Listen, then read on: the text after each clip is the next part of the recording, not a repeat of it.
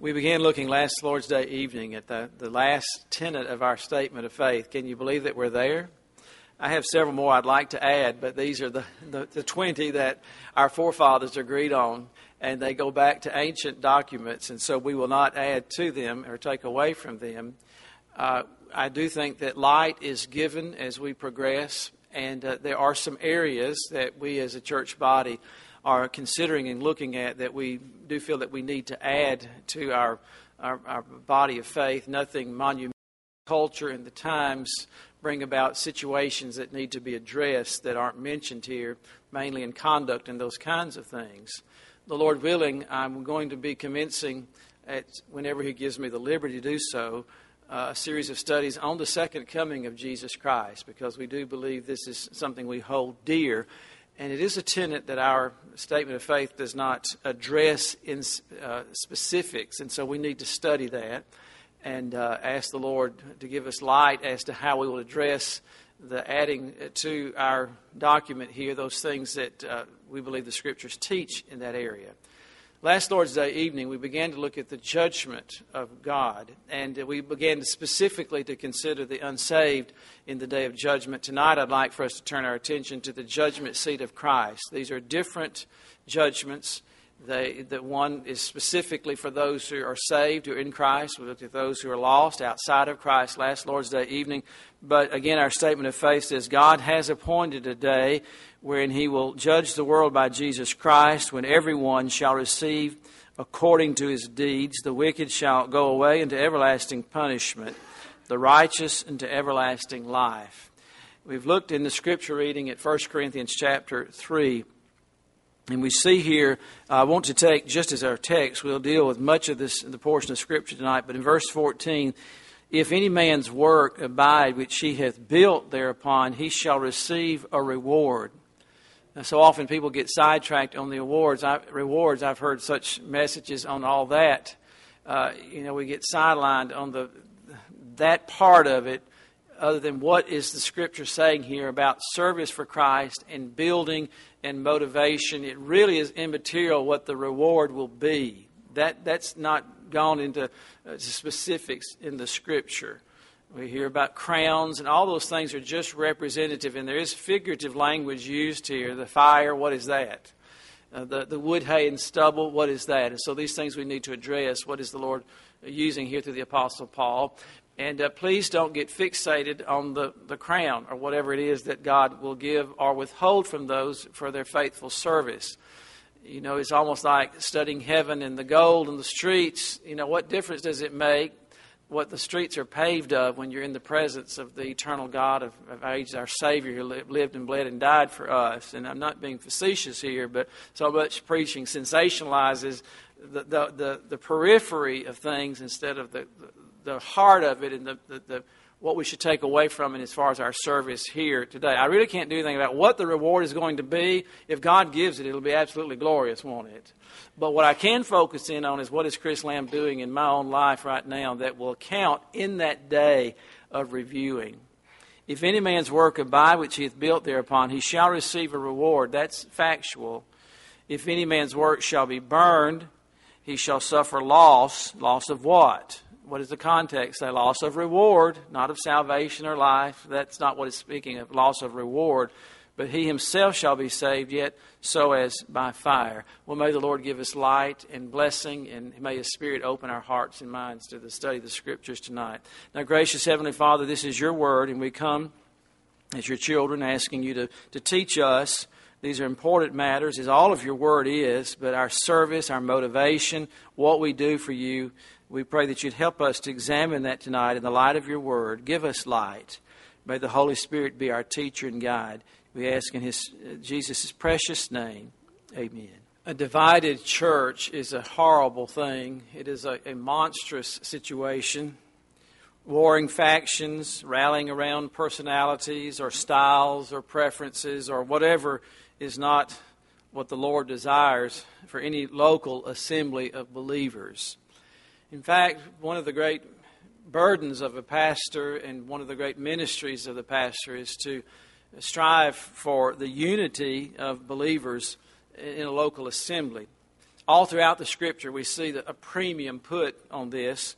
We read of the blessed unity within the Lord's work and the necessity for it, the need for it. I think of the 133rd Psalm, that unusual psalm that begins, "Behold how good and how pleasant it is for brethren to dwell together in unity." In Ephesians 4, where the apostle teaches that God gifts His church, and His specific gifts to His church are His evangelists and prophets and pastors and teachers. He tells us why these gifts were given, not to entertain or because we need in any other peripheral way, but primarily for the perfecting of the saints, for the work of the ministry, for the edifying of the body of Christ, till we all come in the unity of the faith, the maturity, the oneness of the things held dear, and of the knowledge of the Son of God, unto a perfect or mature man, unto the measure of the stature of Christ. Christ is always our example by which we measure not only our profession of faith, what we believe, and all that we do, from the whole body fitly joined together and compacted by that which every joint or every part supplieth, according to the effectual working in the measure of every part, making increase of the body into the edifying of itself in love. What a long sentence that is, that tells if every part of a body is not working and fitting together, there's going to be a problem. Just go dislocate your little finger and see if you don't have problems. The foot and the whole rest of the body, it comes and it is affected by the dislocation or the throbbing or the infection of one, maybe even minor part of the body. And so every part is important, and it's to work together in a harmonious whole. 1 Corinthians 12:25, he warns that there should be no schism or division in the body, but that the members should have the same care for one another. And in fact, one of the keys to not having division in a local assembly is for believers, on the other hand, to care for one another and to see after one another's welfare and admonish and encourage one another. And I remind us as we meet in our assemblies that one of the reasons for that, is the writer of Hebrews tells us, is that we might exhort and encourage one another. And as you leave the building tonight, I want you to make it your effort and ask yourself the question, who have I encouraged by our assembling together? Who have I given a word to or an encouragement in some way? That's part of the reason we meet. It is a serious matter to cause a division or to be a part of one. Years and years and years and years ago, this church split. And I remember when I first came here 35 years ago, there were several of the charter members still alive at that time. And many of you, or some of you, will remember Miss Dumichelle and Miss Edwards and Miss Schlichter and several other of those people who were part of the original body of believers who formed the Glen Iris Baptist Church. But the church split, and no one has ever told me why. And I've never talked to anyone. I've talked to my predecessor, Brother LeGrand, and even some of the other former pastors that I've had the privilege of meeting. They're all in heaven now, except for Brother Cluth. They had never knew the exact reason for the split, and I don't think it was doctrinal as much as, I don't know. I don't know how to speak on that. But I do know this, that it was a great grief and burden. I remember Miss Edwards would not speak of it. She was a dear, dear lady. And she would not speak of it, but it always grieved her that she was a part of a schism that left. Many years later, though, that the church came back together. They had divided, and the Glen Iris Church met in the house on the corner, catty-cornered from the Glen Iris School over here, big white house. It's still there. We have pictures of it when the church sign was in the yard, and it was much different. Then we even have the blueprints of how the architect redesigned that house into the assembly rooms and the Sunday school rooms, that kind of thing. The other part met on 7th Avenue, which is now part of the UAB complex, the 7th Avenue Baptist Church. And but years after that, the Lord worked in such a way, and again, I don't know, it was just the work of the Lord, where these two groups came back together, and to commemorate that, the house was not sufficient. The building at 7th Avenue was in bad repair. And so they bought this narrow slither of land right here where this building sits. They bought this lot, which was vacant, and came together and pooled their resources to build this facility in commemoration, not only of the Lord's work here, but that the church had been unified. That's a beautiful story, isn't it? It's a horrible, beautiful story. But I remember speaking and being in Miss Edwards' living room and her just grieving over the fact that the church had ever split. Well, every part of the human body is different, isn't it? I mean, as every organ and every system, but they all work together for the good of the whole so that the body will function in one entire body. Every ministry at Glen Iris Baptist Church is to point toward the Lord and to point people toward Jesus Christ, not to personalities, not to us individually, but to the Lord. It's a very dangerous thing when a ministry or a person in ministry draws people to themselves and not to the whole. And that's what is so important for corporate services, the worship services, where so often in churches people minister, they do things, but they never come into the corporate worship service, and that's a tragedy. And that's part of the reason why there become schisms in the body. We're here to accomplish His gospel's work and to complement one another. We must constantly examine every part to see if we're all pulling together and for the common goal of our Lord's mandate here to go into all the world and preach the gospel to every creature. That doesn't mean we won't have variety of styles and areas of service and different personalities and different ways of doing things. But this is all the more imperative in view of the fact of our Lord's imminent return. In fact, Paul constantly draws our attention because of that. We should be in harmony and in unity and examining ourselves to see not only if we be in the faith, but if what we're doing fits the standard of what we're about to look at here this evening. It's amazing that our Lord would reward anything we do. Think about that. Him rewarding us, since without Him we can do nothing. We couldn't walk without Him holding our hand, as the song says. I mean, and when we are effective for Him, He causes not only the ability, but the effectiveness. If there will be fruit from what has been sown to here today in your class, in your corner of the vineyard, guess who caused the fruit to grow and to bloom and blossom and become fruit? If He didn't do it, it wouldn't be anything. So all that when you gave your offering tonight, when you lifted your voice, who gave you the voice to sing and the sense to sing and the job to make the money that you put in whatever you point to, God gave it to us first. When I was a little boy, my mother would call us on Sunday morning and give us, before we ever had the ability to make money, she'd give us money to put in the offering plate. I used to think, well, this is not my money. I always thought, well, this is kind of strange. I didn't know the Lord. I knew it was important to give, but that's a lesson. All my life it dawned on me that when I put something in the offering plate, the Lord gave it to me first so that I could give it back to Him. This truth of the Lord's return and His rewarding. When He returns, He will reward. And this rewarding of all believers pressed upon the Apostle Paul, and he was constantly pressed with it, and it was his motivation of all that he did, that the Lord is at hand. And all that he did in the Lord's service, he wanted to be pleasing to Him. In 2 Corinthians 5, verse 9, where this verse, where the teaching of the judgment seat of Christ is mentioned again, wherefore we labor, we do what we do, we teach, we preach, we run a bus route, we sing, whatever we do, that whether present or absent we may be accepted. And that word accepted means pleasing to Him. For we must all appear before the judgment seat of Christ. The word in the Greek is the bema seat. That every one may receive the things done in his body or in this life according to that he did, that he hath done, whether it be good or bad. The text in Romans chapter 14, verses 10 through 12 says that we will give an account of ourselves to God. Now, I don't know how all that will transpire. I'm not sure, because the Scriptures are silent, whether that reviewing or account, unlike the great judgment of the lost, whether this accounting of His servants to Him will be public or private.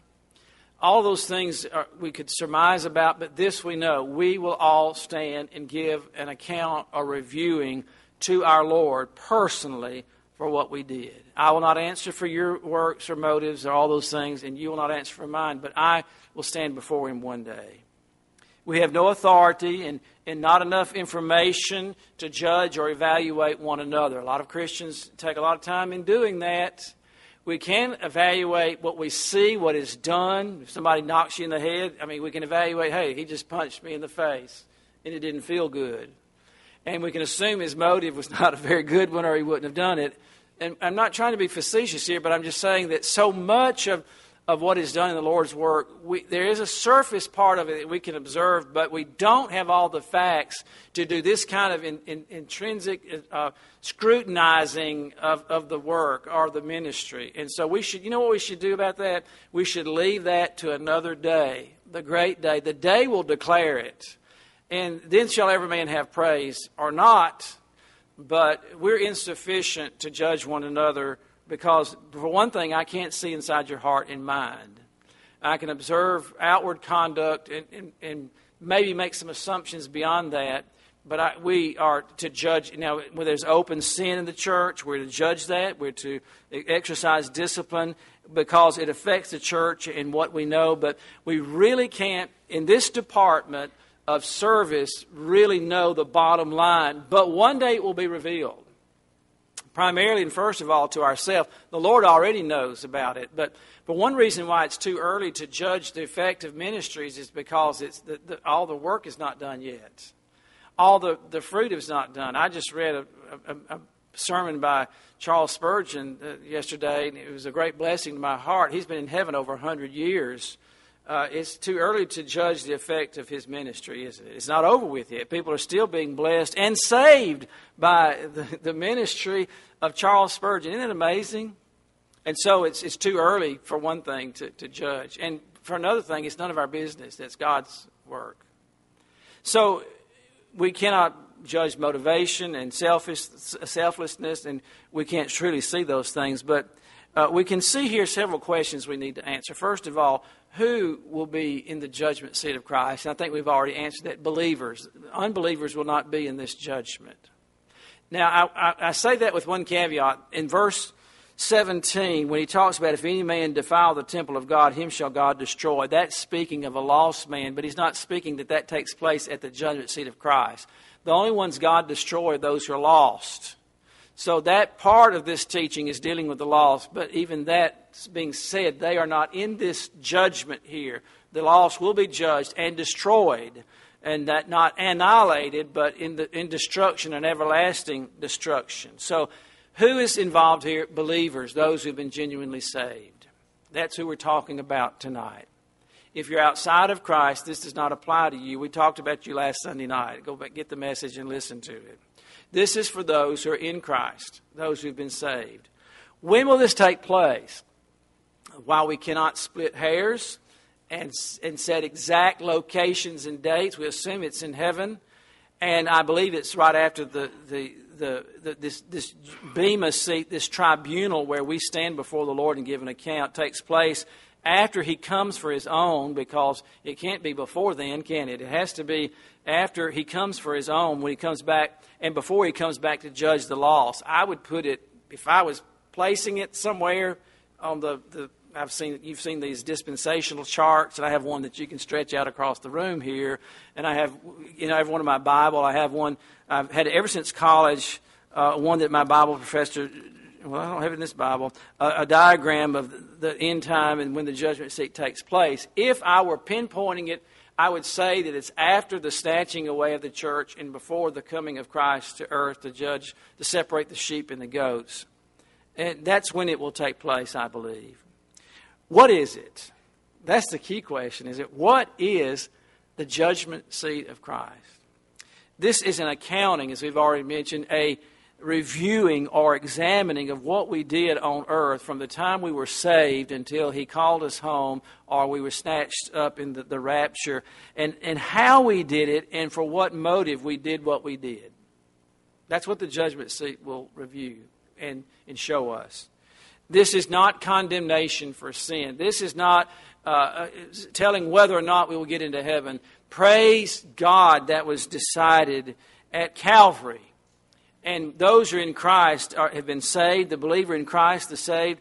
Our sin was judged at Calvary. Can you say amen to that and praise His name? And we mentioned that verse this morning, one of my favorite verses. In fact, rarely does a Lord's Day goes by that I do not quote it.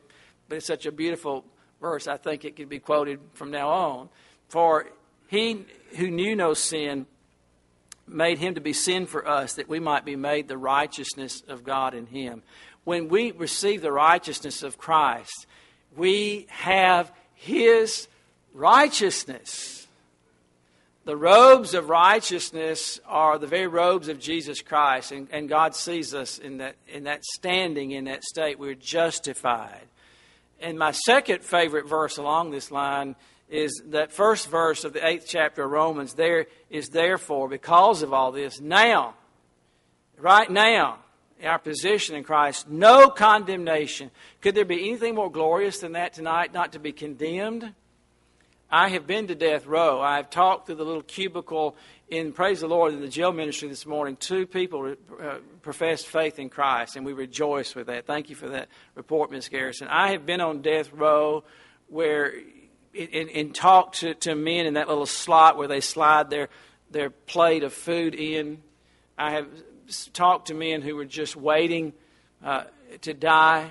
It is a very, very horrible thing to be under condemnation and the death sentence upon us. But do you know what? We're all have a death sentence upon us. We're all going to die. But praise the Lord, in Christ, there is no condemnation. I will not be condemned for my sins. Now, I'm not telling you that I deserve that, because I certainly don't.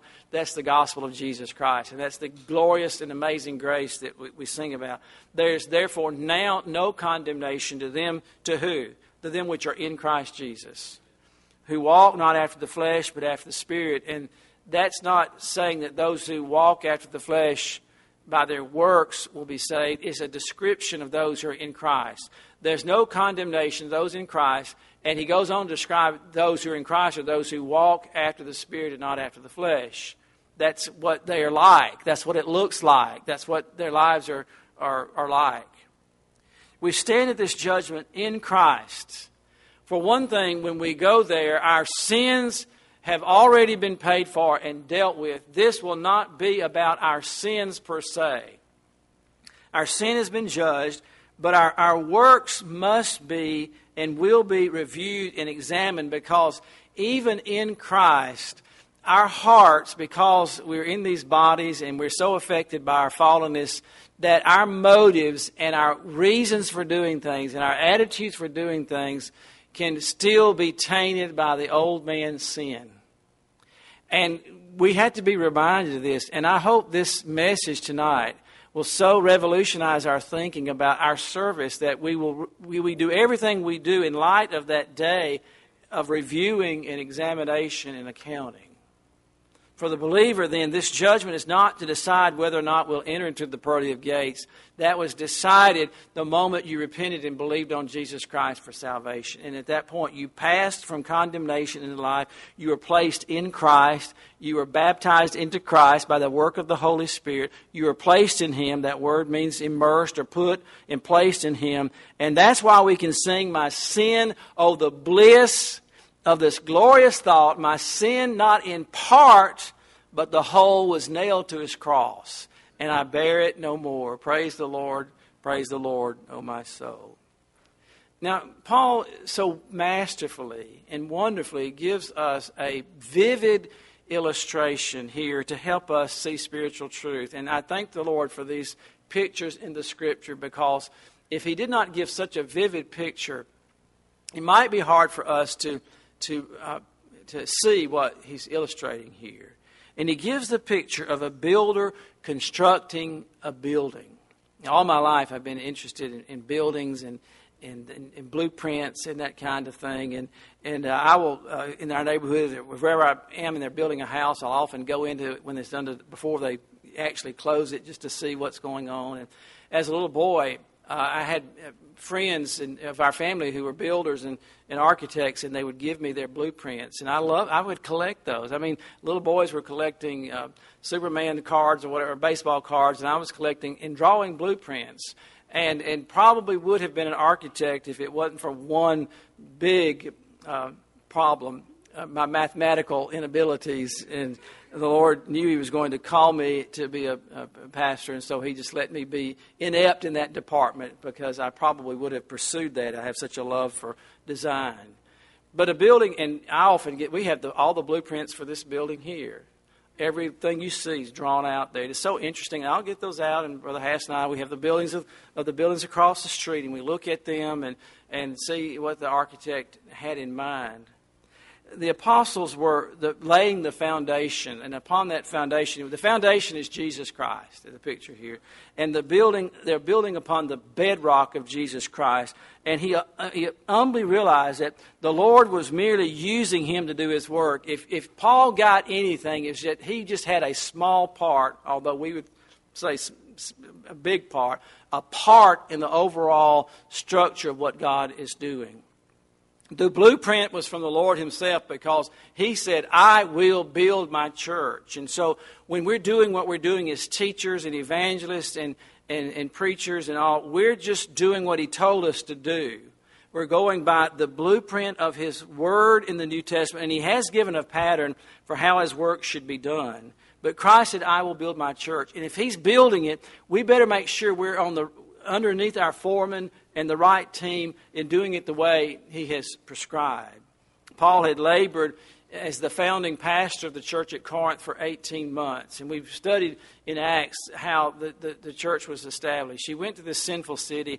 He went to the synagogue, as was his manner, and he got thrown out. It was a horrible uproar there, but he went just adjacent to it. Some of the chief people of the synagogue were saved, Crispus and some others, and right next to the synagogue, the church at Corinth began to meet. Paul labored there for 18 months and established a firm church, one of the most notable churches in the New Testament. Now, most people, in my experience, and Bible teachers and all, always put the church at Corinth in a bad light because of the schisms and because of the problems there. But the church at Corinth is probably no different than any other New Testament church, because life in the New Testament is not unlike life in America today. It was a very sordid place. And we see, just happens that the sins of the church at Corinth are put under, to me, a microscope where we see them, that they're not just mentioned in the other churches.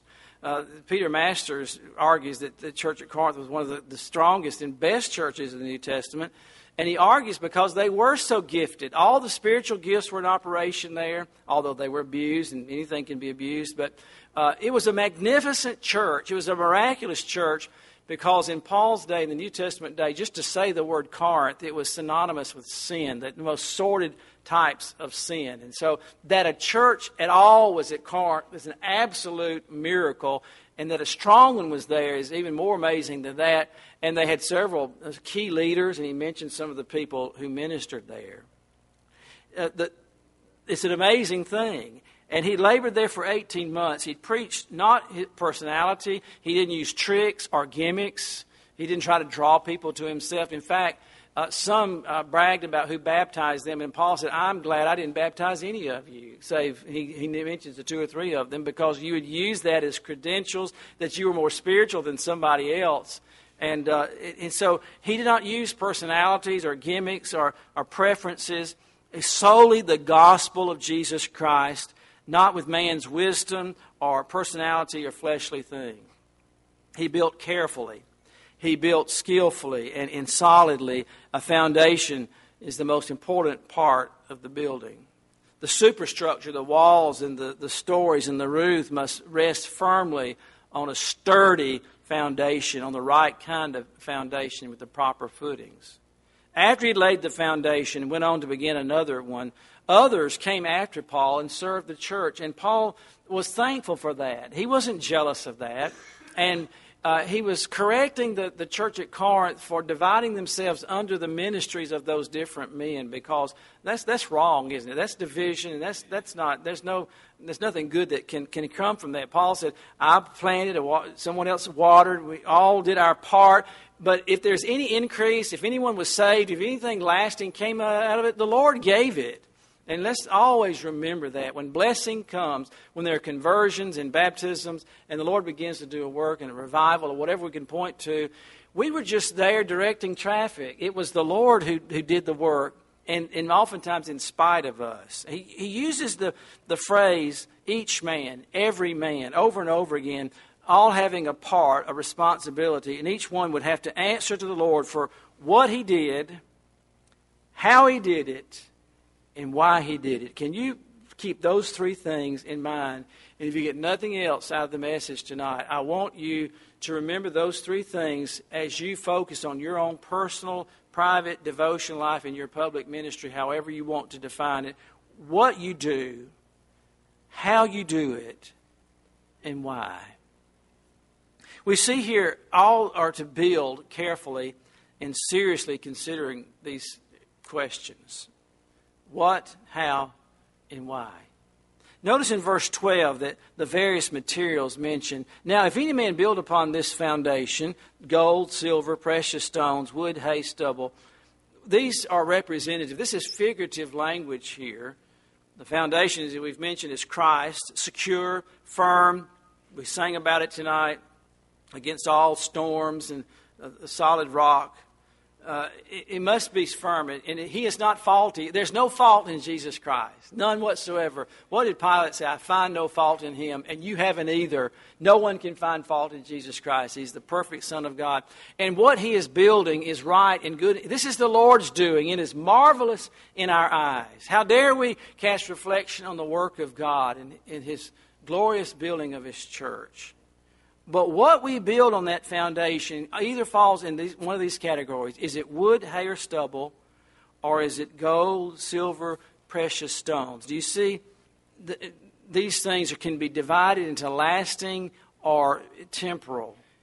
Your service, my service, will be in one of those categories. Is it eternal and lasting, or is it temporal? Are we using, let me just ask us here at Glen Iris and us individually. Let me first start with Chris Lamb. Am I using the very best materials possible? That's a very important question. In my ministry, am I using the best material possible?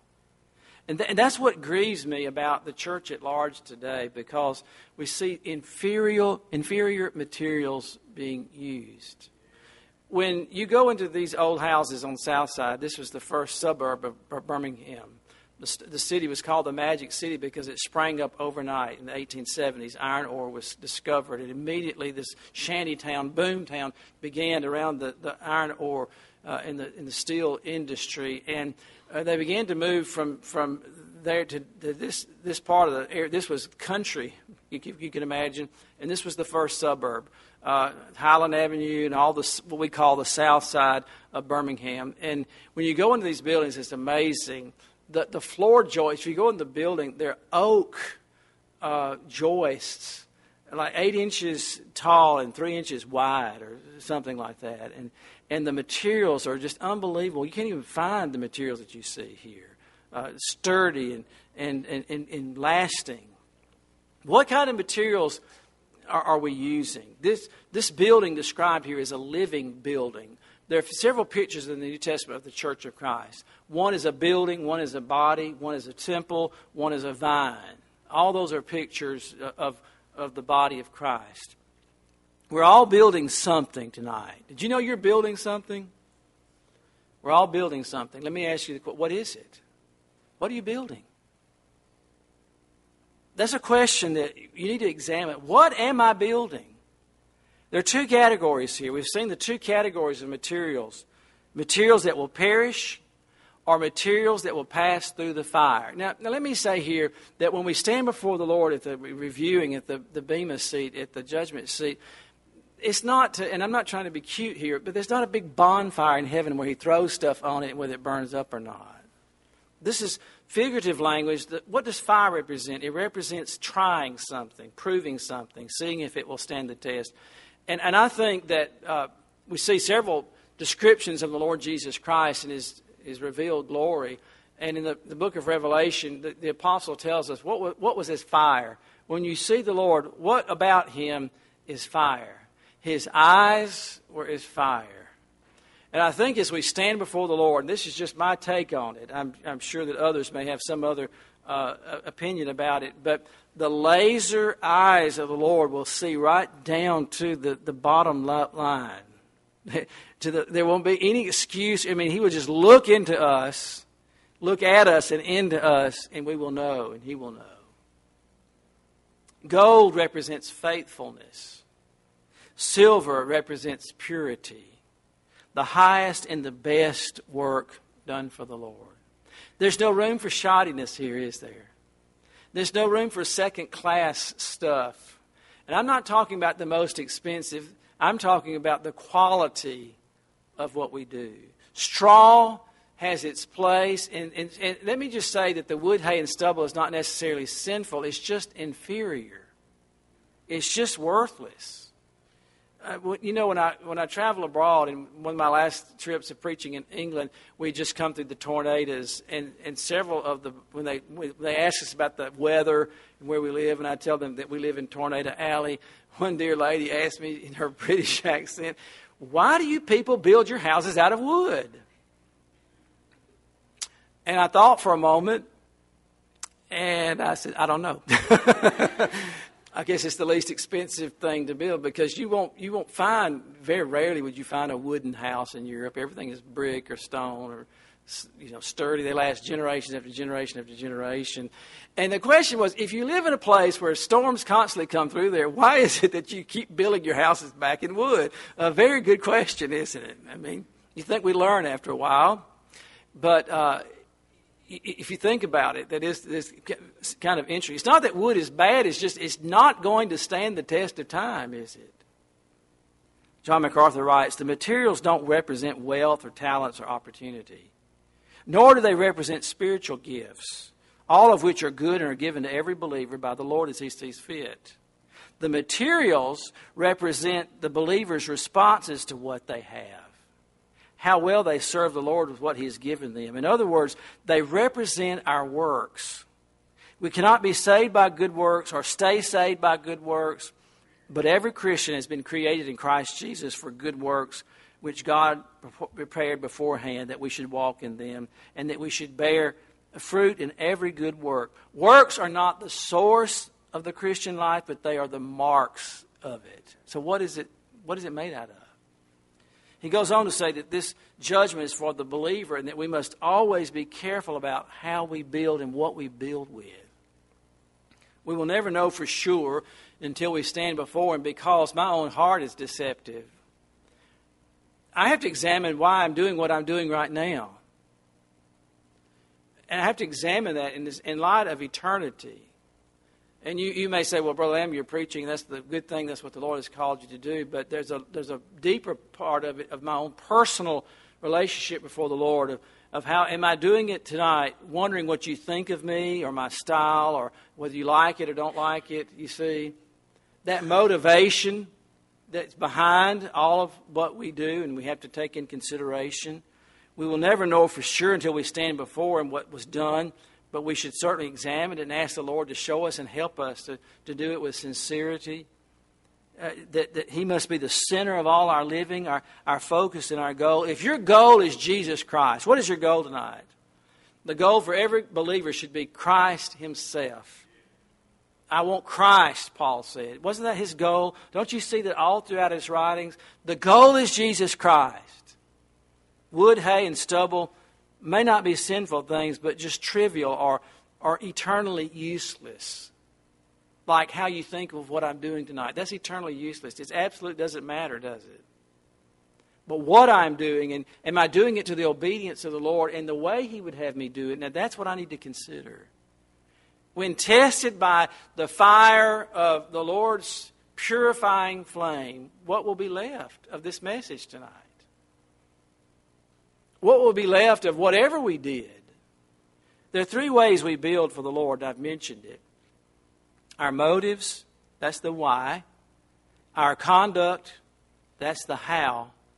Our service is literally what we did. Our motives, our conduct, our service. Why, how, and what. Why do we do a thing as important as what we're doing? Is as important as what we're doing. Why we do it is as important as what we're doing. We can go to the neighborhood knocking on doors because we've been pressured or we feel guilty or that every believer ought to be doing that. And if that's the bottom line reason why we're doing it, that's wood, hay, and stubble. But if we do it out of a desire that the lost would be saved, that's gold. You see the difference in it? If I preach tonight wondering what you think about it, hoping you'll like me, that's wood, hay, and stubble. But if I preach to the honor and the glory of the Lord only, that His Word would be magnified, that Jesus Christ would be known, that's gold. And so you can examine everything in every area in that way. Our conduct, we must all appear before the Lord, judgment seat of Christ, that everyone may receive the things done in His body, whether they be good or bad. That word bad is not necessarily it's sinful, but whether it means literally, in a literal sense, worthless. Whether it's what we've done is good or worthless. No lasting value. Useless. How we behave while building. How we put forth our conduct as we're doing the Lord's work. I've seen some men preach out of contention. Paul said that, didn't he? Some are preaching, while I'm in prison, they're preaching Christ out of contention. I've heard some messages, I thought, it was just absolutely pointed to the preacher and to pride or some movement or something or some ism or some hobby horse. And Christ was not the end of that message. I've heard that kind of preaching or teaching and seen that kind of Christian service. How we behave while building, is it pridefully or lazily? I observe some believers who act like it doesn't matter that the lost are dying or that they're going to have to stand before the judgment seat of Christ. They picture themselves on a cruise ship, bring me my next cool drink, and when's the next show, and what's for supper, and that's how they're doing the Christian life, which is absolutely far from what it should be. Lack of zeal, lazy. Disobediently we can serve the Lord.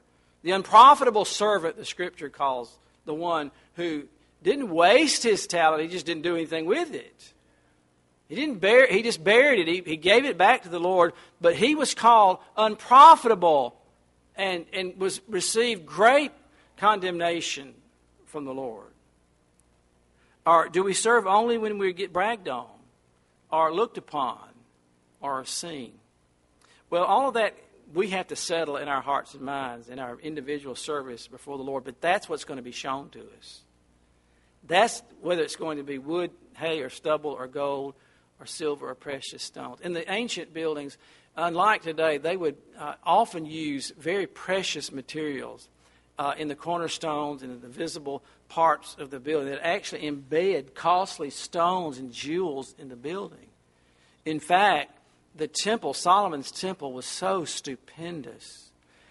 The Corinthian bronze doors and gates of the temple, when the sun shone on them on the Temple Mount, it was absolutely blinding. It'd be like looking at the sun. There was so much gold in the temple, literally overlaid. And not only that, and in the repositories of it, that when the Romans destroyed Jerusalem and they sacked the temple, I saw on a History Channel, and I don't know if this is true or not, but it was a little blurb went at the bottom of it one day that the gold that was melted off the temple was used to build the Colosseum and some of the other great building projects in Rome. And in fact, I've read that you could not duplicate it but for today because of the extravagant cost that it would take, although we know the temple is going to be rebuilt. I have a feeling it's going to be like the second temple that was built. The young men shouted and cheered, but the old men wept because it was just a shadow of what the original was. Service. Our conduct is one thing. Our service, what we did. Did we use our spiritual gifts? Now, I think we have to be very careful here. I've seen some people that get so bogged down in taking spiritual gift tests and ask, all that kind of thing, to that very little spiritual service was done with the test results. And I'm a this or I'm a that, or I have the gift of this or the gift of that. My question is, what are you doing with whatever that is? How does it being used in the service of our Lord? And I've always thought that if I can do what I'm compelled to do or felt urged to do and what I can do as quickly as I can do it and as humbly as I can do it, I will be using what spiritual gifts the Lord has given me. What did we do? Did we do it in His name and for His glory only? Or did we do it for the fear of man or the praise of men or guilt or whatever we could say? The fire will try every man's work of what sort it is, what it was. Christ's eyes, I've mentioned in Revelation, are mentioned as eyes of flame of fire. The testing is, does it stand up to the eternal test? I think we ought to use that test as we question ourselves and examine ourselves. Will this stand up to eternity? Will this what I'll be proud of in eternity? Will this hobby, this thing I'm doing, this thing I'm devoting my life to, will I be proud of it 10,000 years from now? This collection, this thing that takes over my time and that I give so much of this priceless commodity to, what I did today, the minutes that have gone today are like an hourglass. I will never be able to recall those minutes back, those seconds that made up what Chris Lamb's life was today. When I stand before Him one day, as we heard sung about just a moment ago, will it stand up? Will it be lasting? Will I be proud of it? And will it be to the glory of Christ? I'm amazed that Christians seemingly treat so flippantly the guidelines that our Lord has given us to help us in this. We've mentioned it's very difficult because our hearts are so deceiving that we can just make ourselves think something that's not true, or that Christians often just explain away why they waste time and what they allow to come into their hearts and lives and their minds, what they watch, what they see. And the Lord has given us such clear directives here. It's not fuzzy. It's not foggy. Grace is not a license to live whatever I want to. In fact, the freedom that I have in Christ ought to always be questioned by those whom it might cause a stumbling block to. And I always begin with those who sit around my kitchen table. What my liberty, so-called liberty, would do in directing them toward the Lord or away from the Lord, or to a lifestyle that would lead them far away from the things of Christ. And so my liberty in Christ never should be taken as a license, and it's not a license to sin, of course, and shouldn't be taken as a license to cause a stumbling block to a weaker believer. And the weakest believers are those children in your household, not someone sitting across the aisle, although those should be taken into account too. But I'm speaking of those scriptures like Philippians 4:8, brethren, whatsoever things are true. Is what I'm reading, does it fall in this category, or watching, or allowing to entertain me? Whatsoever things are honest, whatsoever things are just, whatsoever things are pure, lovely, of good report, of virtue or praise, think on these things, meditate on these things, let these things captivate your time. Now, that's a test. I might not can know all the ins and outs, but I can run that which mesmerizes, entertains me, takes my time, and run it by that test, and that answers a whole lot of questions. A whole lot does not fall into that category. Those things, he points out to, which you have learned and received and heard and seen in me do, and the God of peace shall be with you. We see three type of workmen here. Two major. The faithful in chapter 4 in verse 1 and 2. Look in the next chapter. Let a man so account of us. That same word, that reviewing, that accounting, giving an account. Those who do look at our ministry, let them see this, is what he's saying. Because people do. They do evaluate. We don't have all the information. We're really not equipped. But when they do look at Chris Lamb's ministry or yours, let them be able to say, we were slaves of Jesus Christ. We were servants of Jesus Christ and stewards of the mysteries of God, that we oversaw the precious things of God, the mysteries of God, of these truths, these doctrines of the Scripture that God has revealed to us. That's what we should be giving ourselves over to. Moreover, he tells us in verse 2, it is what? Required. It is required in stewards, and that's all of us, that what? We be found, help me out, church, faithful. You don't have to have a high IQ to do that, or be pretty, or handsome, or rich, or any other 1,000 things that we may point to. Faithful. It is required in stewards that a man be found faithful. But with me, it's a very small thing that I should be judged of you, Corinthians. I've preached you the gospel and led you to the Lord. But whether you judge, you evaluate, examine me, Paul is saying, I could not care less. He's being very frank here, that I should be judged of you or of man's judgment. Yea, I judge not my own self. Paul said, I don't even know fully what this is going to look like when I stand before the Lord. For I know nothing by myself, yet am I not hereby justified, but he that judgeth me is who? Who is it? The Lord. Therefore, judge nothing when. When should we not judge something? Before the time. What is that? That's the day of the Lord, the judgment seat of Christ. Until the Lord come, who will bring to light what? All this stuff. The hidden things of darkness, and will make manifest the counsels of the hearts, the motives, the reasonings, all that stuff. And then shall every man have praise of God. There's the faithful builder and the faithless builder. We're in one of the two categories, either builders or wasters. Verse 17 of our text in chapter 3 says, if any man defile the temple of God. What is the temple of God? That's your body. You are the temple of God. Him shall God destroy, for the temple of God is holy, which temple you are. These are lost workmen. God never destroys the saved, and those in that category are lost. Every believer is a temple of the Lord, indwelt by His Holy Spirit. And so we come full circle here tonight as we close. How are we building? What is our motivation? What are we building? Is it useless? Is it valuable? Will it stand the test of time? Does it glorify the Lord Jesus Christ? Revelation 22, verse 12, our Lord says, and this ought to cause us to perk up our ear and listen very attentively. Behold, I come quickly. When He does come, it will take us all off guard, and we won't have time to set things in order. My mother used to talk about leaving the house in dying order.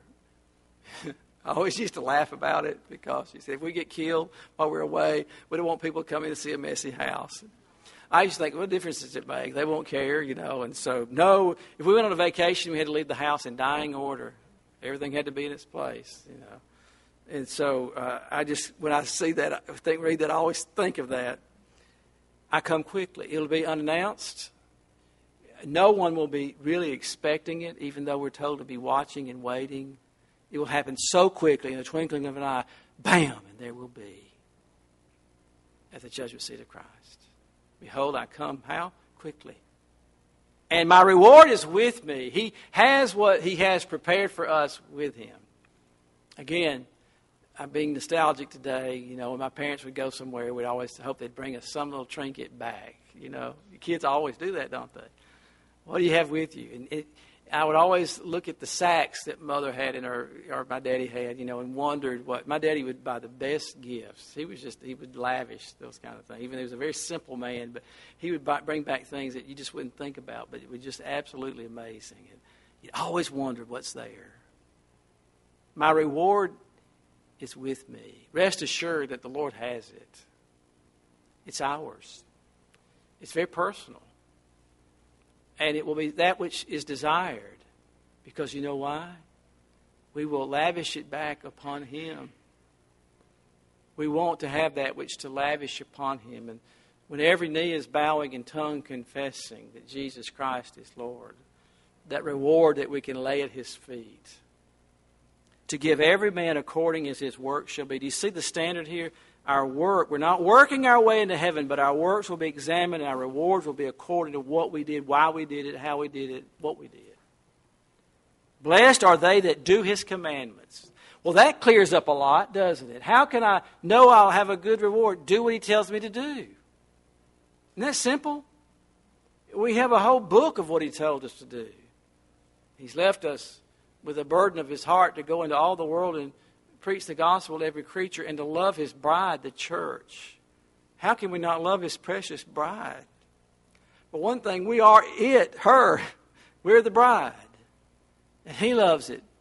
He loves us and gave Himself for us. Oh, the bride of Christ ought to be very precious.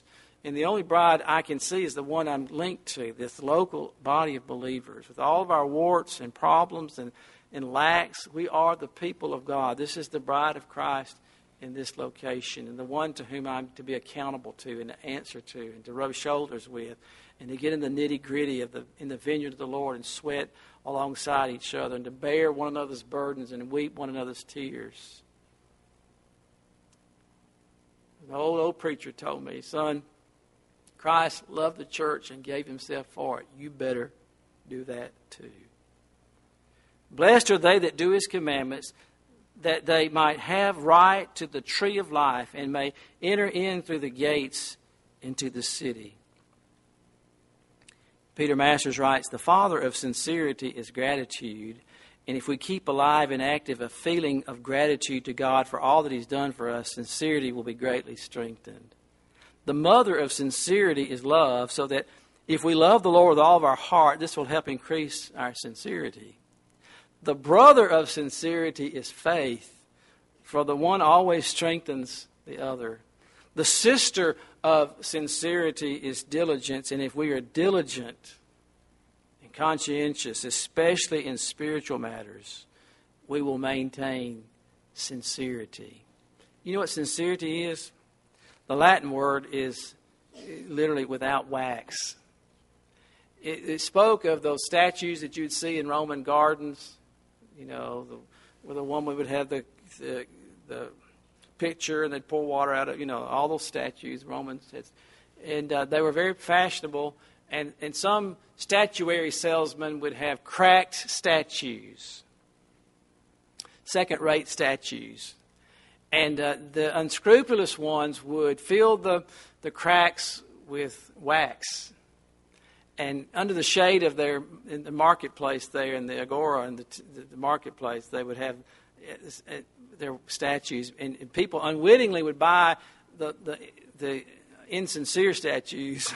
And guess what happened when they put them in their gardens? When the sun came out like it did 99 degrees today or whatever it was, what happens? Well, the goddess's, cheek might have melted off, and there you have it. Some men would advertise, they'd have a sign in the Latin that said, without wax. You can count on it. Our statues are without wax.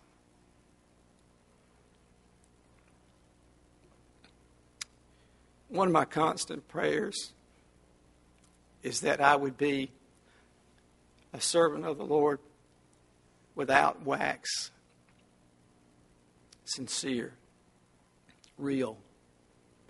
And that is my prayer for all of us here at the church at Glen Iris. Our gracious Heavenly Father, we thank you for your word, how sobering it is.